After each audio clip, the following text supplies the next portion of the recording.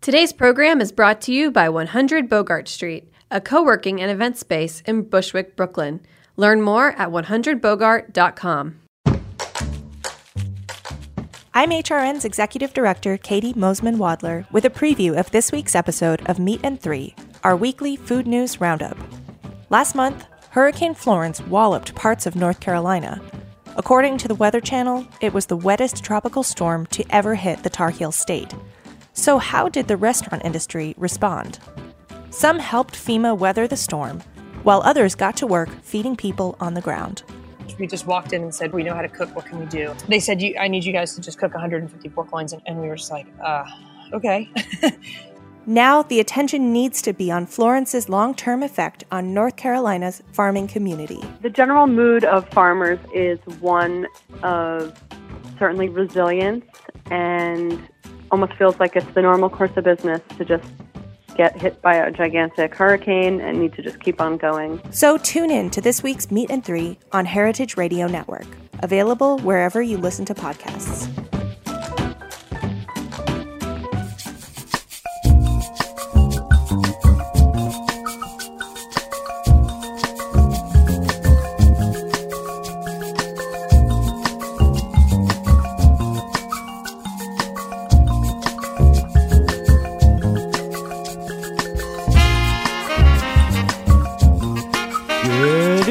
Welcome to Ferment About It on heritageradionetwork.org. I'm Mary Izette. I'm Chris Kuzmi. And I'm Rachel Jacobs. And we're your co-hosts through this weekly journey of all things fermented. Archived on Stitcher, iTunes, anywhere good podcasts are found, especially right here at heritageradionetwork.org. All right, so this is actually a pre-record where the date that this is playing is 1 week from today. Today is the 11th.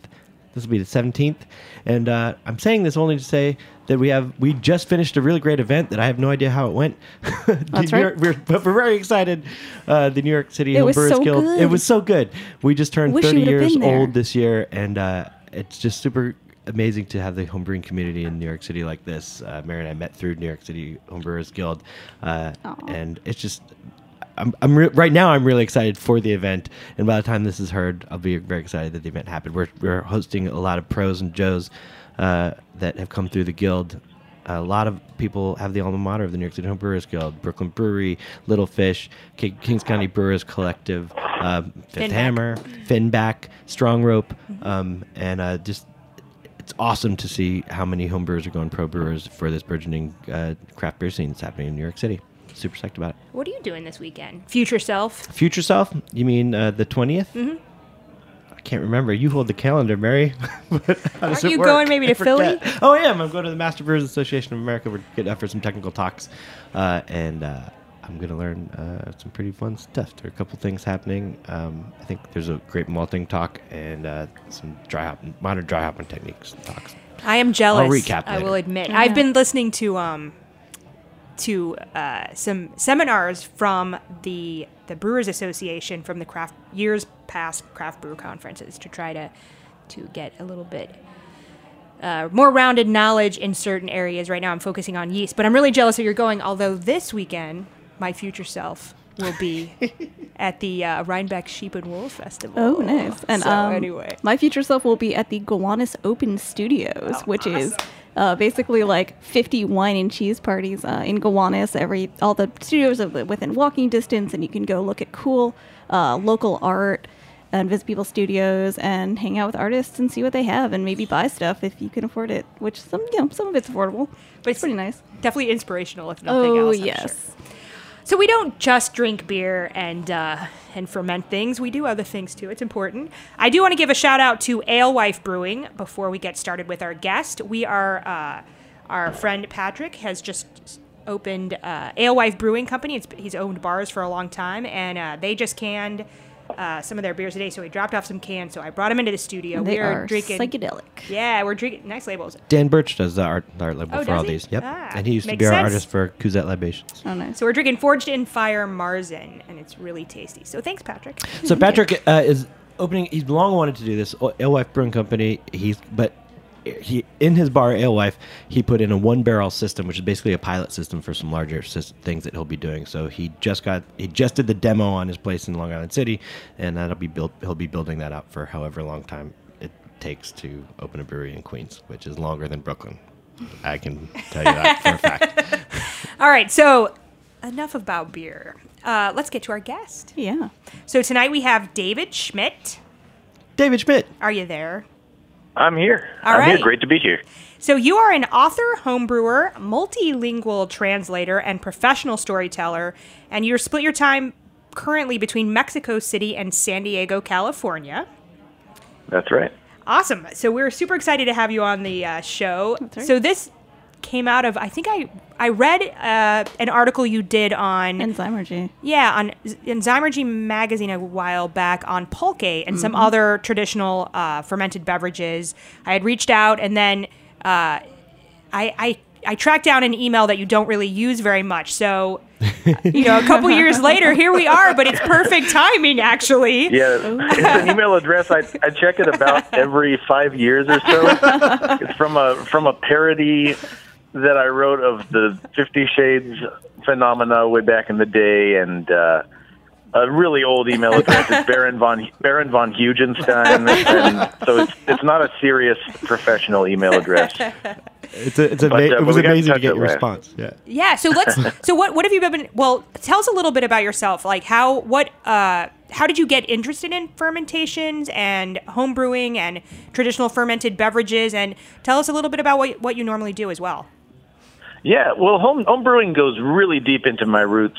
I'm at least a 5th-generation home brewer. Goes back to Russia, to my great-grandparents. They were Volga Germans from Russia. It's an ethnic minority, German last name folks who settled the Volga River and just kind of were left to themselves for a while. And so way back in the day on the Volga River in Russia, the great-grandparents brewed beer, and probably several generations before that. And so it's been passed on down through my grandpa and then my uncle and then from him to me. And so there's this long family tradition there, of course. And but then I've spent about half of a lifetime in Mexico and traveling around Mexico a lot. And I've spent a lot of time in very remote rural communities in Mexico, and we can go more in depth into that. But all across northern, southern Mexico. And the more time I spend in these communities, and these are indigenous communities where people don't speak Spanish, they speak a native language that has been spoken on this continent for thousands of years before English or Spanish ever existed here. And so these are the really ancient old cultures of Mexico, and almost all of these cultures, I discovered, have something that they brew. They have a fermented beverage. And so it was just by way of experience, of interacting with those people, with the Rarámuri natives of northern Mexico, Mixtec people in southern Mexico, and many other indigenous groups. And spending time in these communities, I saw what a central place these homebrewed beverages had in these very ancient cultures. And so I was fascinated to come across that and realize the commonalities that they had with my own people, with the Volga Germans from Russia that I'm descended from. And we would start talking about, I met guys who brewed all these different drinks, pulque, tezguino, tepache, and we would talk about the techniques and the pitfalls that you come across. And there would always be this moment where this spark would be ignited, and we'd look into each other's eyes, and something just crossed space and time, and it was like we both went back thousands of years to those first humans who discovered the magic of fermentation and realized, wow, we're doing the same thing. And our families have been doing this for generations. And it's that point that connects so many different human cultures back to ancient Egypt and Babylonia and Africa. And so it was an almost mystical, spiritual experience to come across that, to be in a culture so different from your own, and then realize that what connects you is this very traditional kind of brewing. And I think there's something magical there. I agree. Now I have so many questions, but I have to ask, so do you have records from your grandfather or your ancestors that brewed before you? No. Or was it all handed down orally? Yeah, it was all orally. It was just father to son traditions. And then my grandpa, I mean, he was first generation American. He grew up in Nebraska, then moved to California. And so he really assimilated into what was the American culture at the time. 1940s, 50s, American culture was on that big white bread kick, where it was it was this kick of everything that is industrialized and packaged and machine made is better, it's superior. And so unfortunately, whatever ancient techniques great-grandfather Jakob Schmidt had used in Russia, my grandfather sort of substituted all those out for buying the canned malt with the hops already in it and brewing it. But that being said, his technique for actually brewing, it was very similar to the ancestors in that it was all eyeballed. He wasn't using recipes, none of these extreme sterilization processes that we have in modern day homebrew. He had this open kiln going in the kiln's not the right word, a vat of open wort going in the garage. And I don't even think he put a lid on it. I think he just had like a wooden thing to keep the sawdust out of it. And that was about as sterile as his process got. So yeah, it was a very, very old school process, but using very kind of modern industrialized ingredients. But yeah, by my generation, there's this return back to, the really old craft ways and wanting to get back to the most natural way possible, which I think is very common for a lot of things in my generation. Yeah. So let's talk about some of those ancient ways. First of all, we are especially intrigued by pulque. So can you tell us about pulque? What is it? And and how is it? And how is it made? We're tripping over headphones of ours. We're getting all kinds of. Hold on. So pulque. Yeah. So pulque. So pulque is one of the oldest fermented beverages of Mexico. And it is the nectar of the agave plant, also known as the maguey plant in Mexico. It's the nectar of the agave plant that is fermented, and that's all it is. So it's very, very basic production process, and it's a drink that goes back thousands and thousands of years into Mexico's history. One of the main goddesses in the Mexica, the Aztec pantheon, was Mayahuel. And she was the goddess of fermentation. Her husband had discovered how to create pulque. Her husband was Pantecatl. He was another god. And he was kind of a Prometheus figure. He discovered the Ocpacli root, which was a root that people would put into the pulque when it was being fermented. They gave it an infusion and kind of hops type equivalent. It would add a bitter flavor. And he, for creating this process, that god Pantecatl, he actually had his own month in the Aztec calendar. The Panquetzalistli was the name of the month. So we're talking about this very ancient tradition. Mayahuel was often depicted with multiple breasts, this symbol of fertility, fecundity, and she's related to 400 sacred rabbits that are part of the sacred world, the Aztec pantheon, and every one of those 400 rabbits, it's a different kind of drunkenness. So each one, think like the 7 dwarfs with happy, sleepy, grumpy, only multiply that by 400 and 400 ways that you could be drunk. And so it's about celebrating this this mystical experience. And in the Aztec civilization, pulque, it was not a recreational drink. It was primarily a sacred drink, as in with a lot of ancient cultures, including the ancient cultures of Europe that created beer and wine. It was the idea of getting drunk for being drunk's sake was a foreign concept for a lot of those ancient cultures, and the ancient Mexico is no exception to that.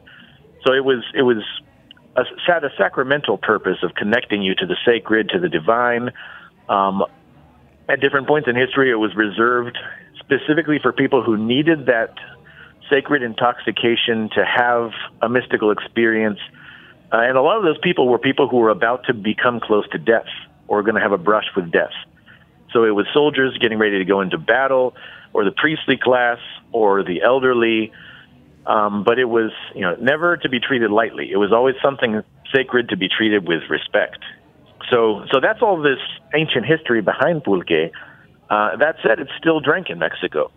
And there are hundreds of communities, mostly in rural Mexico, where people still make pulque by taking the agave plant, waiting for it to reach maturity when it produces this shoot, which there are dozens of varieties of agave. If any listeners are in the western part of the U.S., they've probably seen wild agave growing in the desert and the mountains, and you can spot it by that shoot that sticks way up into the air. And to make pulque, what they call it castrating the plant. You cut that shoot off once it's reached maturity, and that's when it's producing all the fermentable sugars. And then you hollow out an opening inside the heart of the plant, and the nectar is going wild. It's being produced. So you go back to it every day and suck out that nectar, traditionally with this long hollow gourd, collect the nectar and store it away, and scrape the inside of the plant to agitate it. Do that several times, and that is your one chance to get that sweet nectar known as aguamiel, and then ferment it into pulque. The aguamiel, how consistent is it by way of the constitution of the sugar? Is it pretty universal? I mean, it's fairly consistent, but yeah, there is some variety. It's usually a more low alcohol drink, so it's typically it runs between 4 and 5%. Mm-hmm. I mean, whenever you're talking about a natural plant like that, obviously there's going to be variety, and every now and then I've come across pulques where I'm like, whoa, this plant was castrated in its prime. This is a nice little castrati. And so you get some variety, but it's interesting because it's a typically low alcohol beverage. The drink. Have either of you ever tried pulque or seen videos or photos of it? Yes. I've never. We haven't tried it, but we've seen videos and seen photos. It looks like a milky white color. That's very interesting. Yeah, very different from like agave you buy in like the store. Absolutely. Yeah, the consistency is very interesting. It's this very viscous, like slimy, milky white drink. Yeah, very much like aloe. Yeah, very similar to aloe, and I think the agave plant is related to aloe vera actually. Yeah.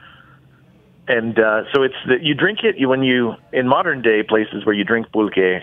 I live in Mexico City a lot of the year, and you can find pulquerias, and there are these pulque bars, and traditionally they're very low key, like low budget bars where it's just like folding tables and chairs, and nothing else but that. There may be some pictures hung on the walls, and you go in, they serve it up in these big glass steins. And it's just this big glass stein of this viscous white liquid. The taste is not bad, even for first timers. Most people have trouble with the consistency of it because they say it feels like slime. But the taste is actually it's sort of a sour, very mild taste to it. But yeah, it never gets very high in alcohol content. And when I've gone into these pulquerias and talked to the guys who are regulars, it's interesting because some of the guys I talked to, they, believe it or not, they got cured off of alcoholism by drinking pulque. Huh. And it's almost like it has just enough alcohol to wean them off of the hard stuff. But I've talked to guys who swear by it and say they never went back to, they had very problematic alcoholic histories of, heavy drinking and medical problems and couldn't keep a job. And they got weaned off of that with pulque and never went back to it. Like they never went back to hard liquor after drinking pulque. That's pretty cool. Wow. So you mentioned... Go ahead. No, go ahead. Oh, sorry. I think part of that is the nutritious content of pulque. It's an extremely nutritious drink. Being just this pure agave nectar, it just has tons of different vitamins, minerals, and there's an old saying in rural Mexico in a lot of towns. People say, le falta un grado para ser carne. Like, it's just a hair away from being meat with how nutritious it is. It's like if you don't have any meat to feed your kids, you give them a glass of pulque instead. Yep. But yeah, it's an extremely nutritious drink. So you had mentioned that people sometimes use this root to kind of give balance, like a little bit of bitterness. Do people flavor it with other things as well? I know I've read about in some of the pulquerias they add flavors, but generally speaking, like the homemade pulque. Yeah, that's a modern take on it. I mean, modern, we're talking within the last few hundred years. And in the ancient Mexican civilizations, there were dozens of varieties of pulque. There were just those recorded by the Spanish invaders when they came. They kept copious records of the culture and the civilization. And there were dozens of different varietals back in the old days. And nowadays, it's almost a return to that tradition by making these modern infused pulques. And so you have a lot of the urban pulquerias will have that. It's not as common in the countryside. In the countryside, it's sort of seen as a bastardization of something that's good enough on its own. But in the city, in pulquerias, you will find, typically if you walk into, so this is the experience of walking into a pulqueria. You go in, typically there are a couple of swinging saloon-type double doors, and you walk in, and if you've never been in there before, you'll have a few seconds of that, like, Old West saloon, like the record scratches and the music stops, and somebody's cigarette falls out of his mouth and everyone's staring at you. But then you just have to be cool and greet everybody and order a glass, and then eventually you'll meet, like, your best friends for life after that. But in that pulqueria, you sit down and you look at the counter, and it'll be a really simple bar, and there'll be 4 or 5 huge glass jars on the counter, and those are the types of pulque they're serving. So the one on the left will usually be the regular pulque. It's just going to be a viscous white, kind of milky off-white, and then you'll see others with a kind of light color to it. And there'll be fruit-infused ones, strawberry, maracuya, passion fruit, different types of fruit. Typically, there'll be a peanut one, which is actually really tasty. It's got kind of a peanut butter taste to it. And then there might be 1 or 2 savory, salty flavored ones. So you might have one pulque that's been infused with clamato, which is, the spicy tomato, similar to a Bloody Mary type of flavor, which people sometimes also mix with their beer, which I think is blasphemy, but to each his own. So yeah, those are very common. In beer, we have hops, and generally higher alcohol can be that, which helps to the stability of the beer. What is the general shelf life of a pulque? Well, see, that's probably the reason why you haven't tried any pulque, is because its shelf life is it's counted in hours or days. And nobody has found a very reliable way to preserve it and to can it or bottle it. There've been attempts. I've tasted a few canned pulques. They are just god awful. Yeah, I've had a canned pulque as well. Yeah, it was horrible. Did you? Mm-hmm. Yeah, what did it taste like? It actually had that, what I like to call butyric, kind of that baby vomit, just really, kind of like rotten New York City trash in the summer smell. Which we taste all the time, and we don't need enough. We don't need more of that. So, going to that, how do you know when a pulque has gone wrong, or what's the typical flavor of a pulque gone too many hours? I think it veers way more to the sour side, and yeah, a few days later, just like you said, it's that New York trash baby vomit taste, as opposed to adult vomit, which is obviously much tastier. Oh yeah. Yeah, it does. It tastes rotten. Really, it goes from sour to overly sour to then just getting a rotten taste to it, and because I'm wondering, it's making a comeback in Mexico. And I'm wondering if, now that it's kind of become hip with a lot of hipster culture, hipster culture exists in Mexico and a lot of other countries. And so with a lot of the hipster movement, you have this desire to return to traditional things in the old way, the slow way of doing things, and but also revamping those traditions. So like pulquerias for about 100 years, they were kind of kept on the edges of Mexican society. And beer replaced pulque for a long time, and that begins around the early 20th century. And at the time, there was a dictator, Porfirio Diaz, who was in charge, and he loved everything foreign. And he was all about. There's a term malinchismo, which refers to someone who loves foreign things more than they love Mexican things. And Porfirio Diaz, he was like, anything from Europe is obviously going to be vastly better, so we got to bring in everything European and get rid of all of our traditional stuff. And so he was inviting in all these business people from Europe, and some of those people who came over to Mexico were German brewers. And so they brought in the culture of the Reinheitsgebot, this idea of that old German law of purity and all these rules about how to make beer. And they launched a massive smear campaign against pulque at that time, to convince people to say, hey, no, our traditional stuff is bad, it's unsanitary, it's dirty, and the German foreign stuff is good, and it's clean and sanitary.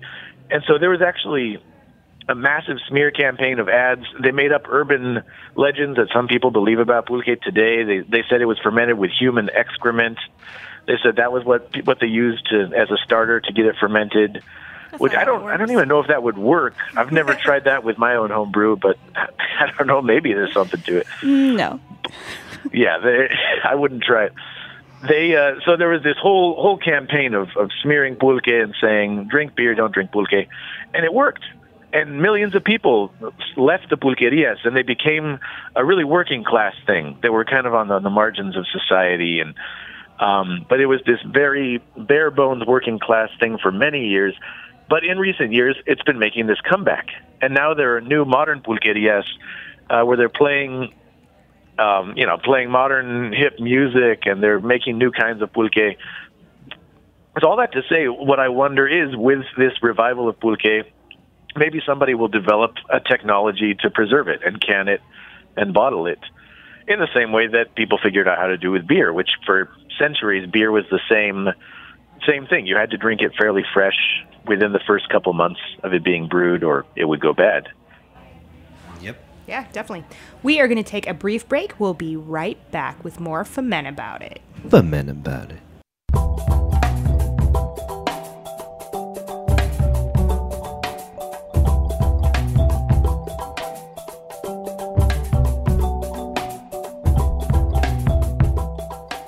"100 Bogart has made much progress over the past year since their grand opening.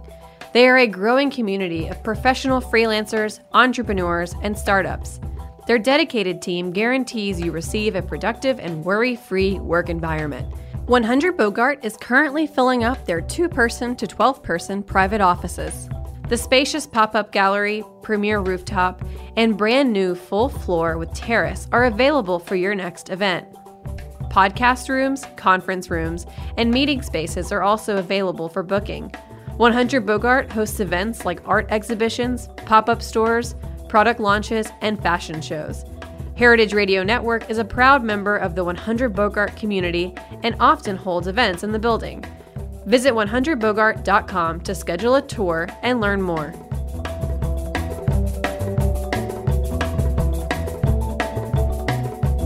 Welcome back to Ferment About It. All right, so we've been talking with David Schmidt about traditional Mexican beverages. So we were just talking about pulque, but you mentioned a few more beverages, one of which I have never heard of. So what are some of the other beverages that you experienced down in Mexico? So there are 3 main ones that I've experienced that I've written about for Zymergy and Brew Your Own. And so the other 2, one is Teisguino, which is corn beer, and that's brewed by the Rarámuri or Tarahumara natives of northern Mexico in the Sierra Madre Mountains. And so I wrote a whole article about that for Brew Your Own in 2012. That's one of them. And the third one is called Tepache, where I've tried that, it's been in southern Mexico, in the state of Oaxaca, a huge state with a lot of ethnic diversity, 13 different languages spoken just in that state of Oaxaca. And so deep in the mountains in remote rural places, I've gotten to try the tepache, which is sugarcane juice that's been fermented. And so you ferment it, and it's tepache. And a lot of people drink it, just that fermented sugarcane juice. But it's also used by the moonshiners in the region to turn it into liquor, aguardiente. And I've tried both. I have a good friend of mine is a moonshiner and a tepache brewer in the mountains of northwest Oaxaca. He's a Mazatec native man. He's been doing it, and he's somebody that I really connected with because we talked about how our grandparents and great-grandparents used to do it. And like he's still using the same yeast strain that his great-great-grandpa used, and for all we know, it might go back to one of these ancient civilizations, like before the Spanish ever came to Mexico. So the tepache that I have been familiar with was made with pineapples. Yeah. So right. Is that pretty so obviously there's many variations. Do people use pineapples as well as the cane sugar? They do. So the one you've tried is a very mildly fermented drink with pineapple and piloncillo brown sugar. Yes. Yep. Yes. So the term tepache is kind of a catch-all for a lot of different fermented beverages. I mean, almost the same way technically beer means any kind of grain beverage that's fermented, right? So technically sake would be a beer, anything with a grain. And tepache is a similar kind of catch-all term. So the tepache that I had in the mountains of Oaxaca was the sugarcane tepache, but in Mexico City and other places you will hear the same word used for mildly fermented pineapple juice and other drinks also. So the cane sugar, what's that process? It's so much fun to experience. So the first time I met my friend Domingo, the moonshiner friend, my friends just told me, they said, you want to go see where they make tepache and aguardiente, where the still is. So we had to hike way down the mountain from the town that I was staying in. It's this hour-long hike going through the woods and jungle, and then we're going through this sugarcane field, and that first whiff hits me, that smell of fresh yeast and fermenting. And I say, okay, I know we're close. I can just feel it in my bones.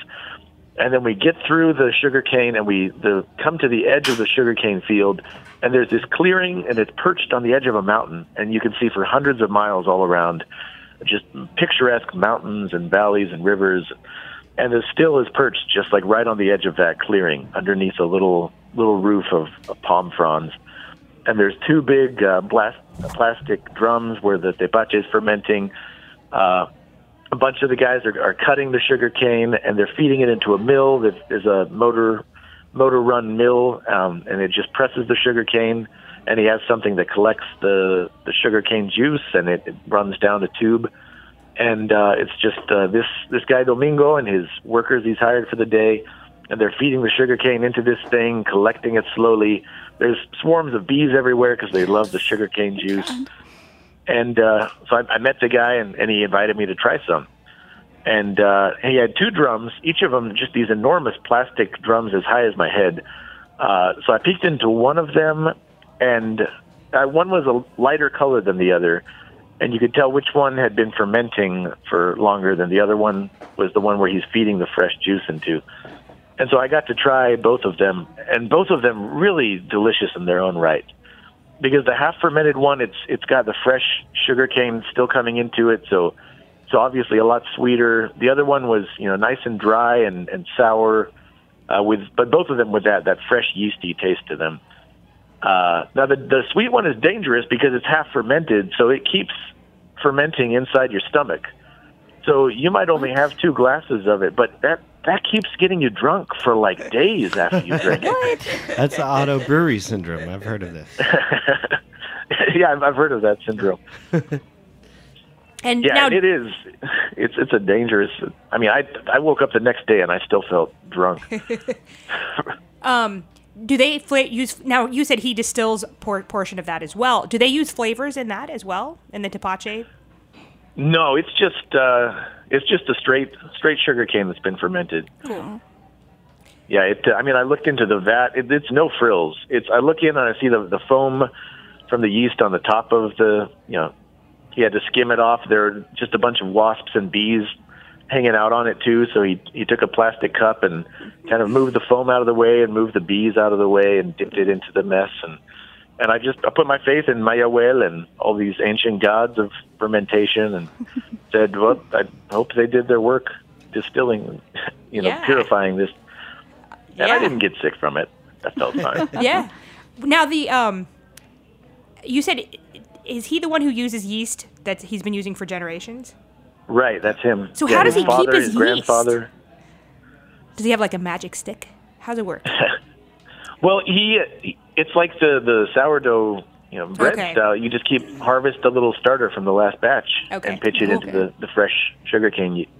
And I mean, there's such an ongoing culture of the tepache, the aguardiente, and some people just like to drink the unfermented sugarcane juice as a sweet soft drink also. So there's enough demand in the region that there's always a fresh batch going, and there has been for at least 100 years. Okay. So it never gets old enough for the yeast to die out. And sugarcane is a year-round crop, I assume, then? That is a good question that I wish I had an answer for. I'm not sure if it is. We'll have to look it up later. Right now. And then I want to actually, the beverage that I actually know the least about, except I didn't realize tepache was straight cane sugar and that part of the world, but is this corn beer. Tell us about this corn beer. Yeah, so that's another really ancient tradition, and that's with the Raramuri people, also known as the Tarahumara. And they're in northern Mexico in the Sierra Madre, deep in the mountains. And for them also, like a lot of these cultures we're talking about, it was and is a very sacred tradition. But it has such a central place in the Raramuri culture that so the corn beer is called Tesguino, and Huatari is the name in the native language. In Spanish, it's called Tesguino. And Tesguino, it's been made by these people for as long as these people have existed, just thousands and thousands of years.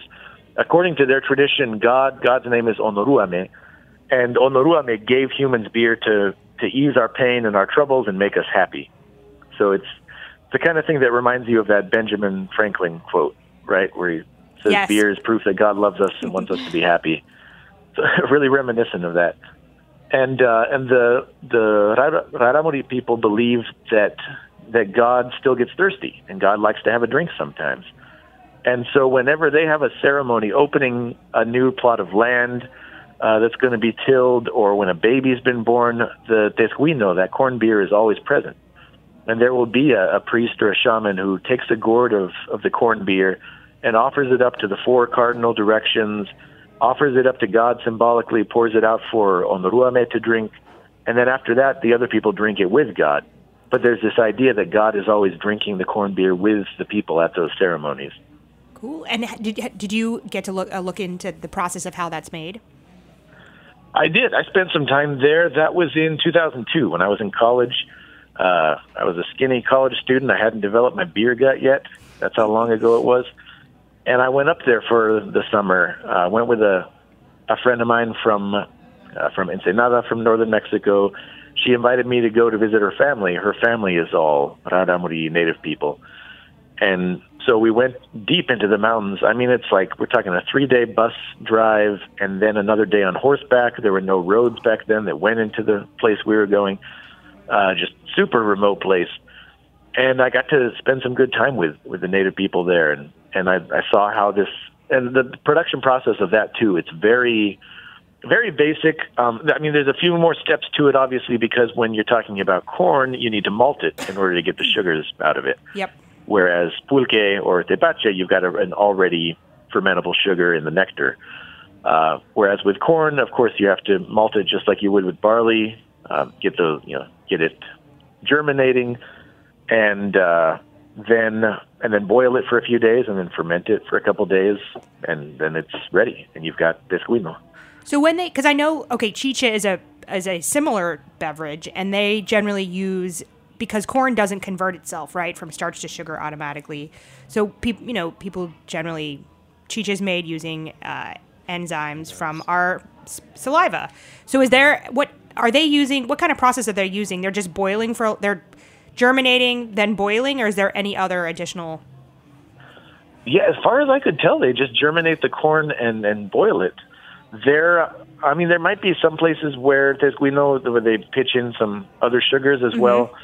But in the places I was, I think it was just germinated. And we might have to research up on that one too. But if it was a lower alcohol beverage, then that would make sense, right?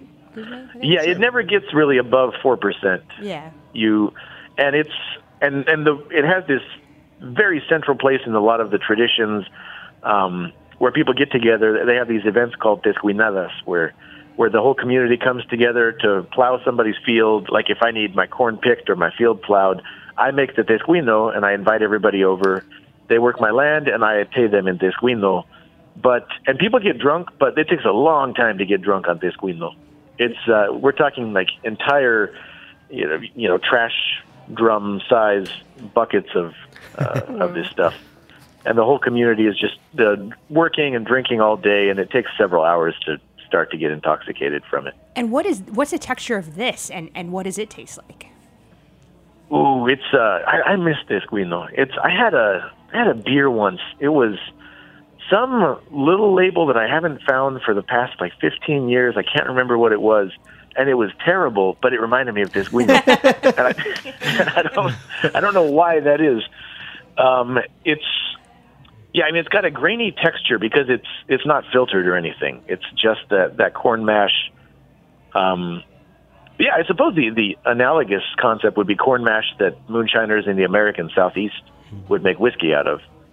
So however they made their corn mash that they distilled, that's a similar process for Teiscuino, for getting that fermented beverage. So it's just like the ground corn. It's got that cornmealy taste. The other things I would compare it to are traditional things from Mexico also. There's a drink in the south called pinol, which is pozol, sorry, which is ground corn and water. So it's sort of a primitive energy drink that if you need a quick pick-me-up of some calories, you just put cornmeal and water and mix it together. Mm-hmm. But yeah, the taste, it is a very sour taste also. It's a fairly mild palate. It's just a basically sour taste. You definitely do get the corn flavor to it. I mean, think of something between a good corn tortilla and a nice sour mash with no hops or bitters in it. Mm-hmm. Cool. With a texture kind of like corn, like cream corn? No, it's like if you mix more grainy. Grainy cream. Like if you would mix cornmeal with water, kind of. Okay. Exactly. I mean, yeah, that makes sense. Yeah. Yeah, I love corn. I love the flavor of corn, but the sour corn. I'm so intrigued by this beverage. I mean, also intrigued by that brewery that you say tasted horrible. I want to find that. I know. Yeah. So, I've searched for it because it's the closest thing I've ever found that tasted like Teiscuino, which you have to take that 3-day bus ride and 1-day mule ride into the mountains to get that taste anywhere else. Yeah. I had one more quick question to back it up a little bit about pulque. I wanted to ask about a comparison between pulque and its the more popular beverage in America, tequila. So, and what is the similarity or difference in the process? Are they different completely, or is it just distilled? Well, the big difference is distillation, and there are two big drinks that are well known from Mexico: tequila, and then its more refined cousin, which is mezcal, which I'm sure you've heard of mezcal as well. Smoky tequila, basically.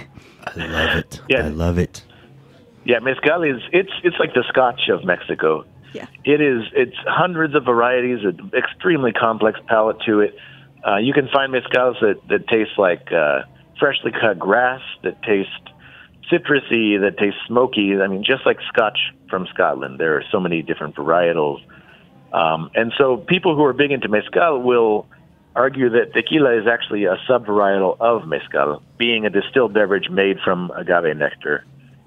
So now the difference there with mezcal is that the hearts of the agave are harvested and then roasted, and then a mash is made from their nectars, and that mash is fermented and then distilled. So the big difference is, fermented versus distilled. I've toured a few tequila and mezcal factories. I never leave sober enough to remember what I learned about the process. But if I'm recalling right, it's not they're not making pulque and then distilling that pulque. They're harvesting the entire agave heart altogether and then, using that to press it and or roast it and then press it and then get the nectar out of it, ferment it, and then distill it. Mm-hmm. That makes sense. Yeah, totally. So we're running out of time, unfortunately. But I know that you've been all over the world and explored a lot of different beverages. So, and you had told us in an email that you had recently been to Ethiopia. So I would just love to hear about one beverage that you experienced there that was fermented. Yes. So Ethiopia, it's this ancient culture also. It goes back to Bible times and long before that. And there's this drink that's a constant, which is mead, and it's called taj, spelled T-E-J in English lettering. Taj is mead in Ethiopia, and it's one of the world's oldest cultures that has been making mead for since prehistory, for a long time. And it's beautiful because people still make it there. And now in a lot of the Western world, the Vikings and these old Nordic European people had mead traditions that in a lot of places they got lost, they died out. But in Ethiopia, it's still a living tradition. And I spent a month there. I was there for a friend's wedding. And at the wedding, on every table, there were bottles of Johnnie Walker Black Label, and there were buckets of beer, and there were bottles of homemade mead, the homemade Taj on every table. That's awesome. So you've got the modern and the ancient all together on the same table. That's amazing. So I know there was actually a meadery in New York State that was making a variation of Tej for a while. I don't know if they're still doing it. But Tej has a unique ingredient, from what I recall in my memory, that sets it apart slightly from mead. Is that correct? Does that sound right? It has a lot of varietals to it. I tried a lot of different homemade Tej in Ethiopia, and the palate was really varied also. Some of them were much more sour, sweet. Some of them do have... there are some ingredients that are added to it. It's not a given, though. Okay. There are a lot of Tej that do not have anything but honey to them. But yeah, they're just like the mead in ancient Europe. You'll find a lot of varieties of things that can be added to it. Awesome. Wow, really cool. Yeah, we'll have to have you back to talk more in depth about that at some point in the future. So talk about you before we wrap up. We'd love for you to just you are a published author, so you've written a book that was published. Tell us about that, and then tell us about if people want to, and you also do a podcast, I believe. So please, if people want to find out more information, where would they do so? And tell us a little bit about your book before we go. Shameless self-promotion. Talk your stuff. Yeah, so I have several books. You can find them all. You can find them on Amazon under my name, David J. Schmidt.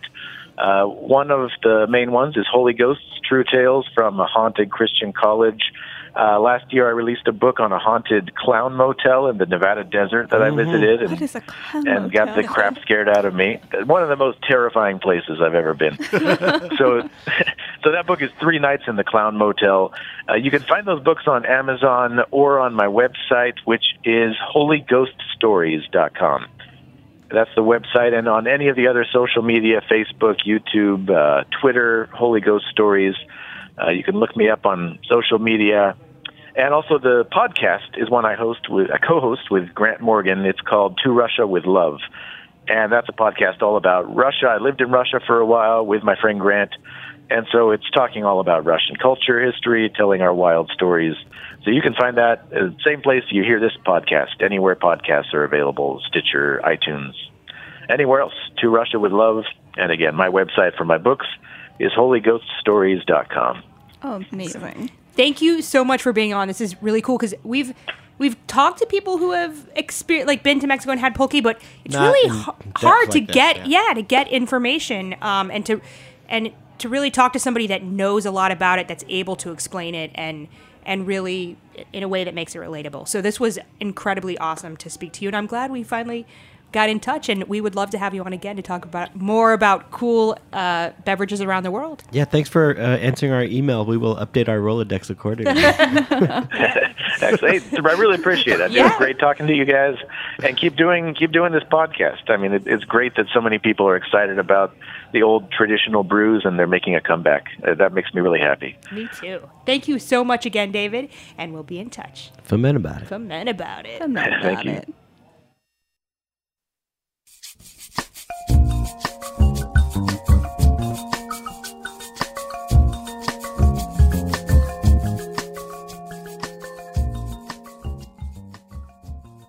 Thanks for listening to Heritage Radio Network, food radio supported by you. For our freshest content and to hear about exclusive events, subscribe to our newsletter. Enter your email at the bottom of our website, heritageradionetwork.org. Connect with us on Facebook, Instagram, and Twitter at heritage_radio. Heritage Radio Network is a nonprofit organization driving conversations to make the world a better, fairer, more delicious place. And we couldn't do it without support from listeners like you. Want to be a part of the food world's most innovative community? Rate the shows you like, tell your friends, and please join our community by becoming a member. Just click on the beating heart at the top right of our homepage. Thanks for listening.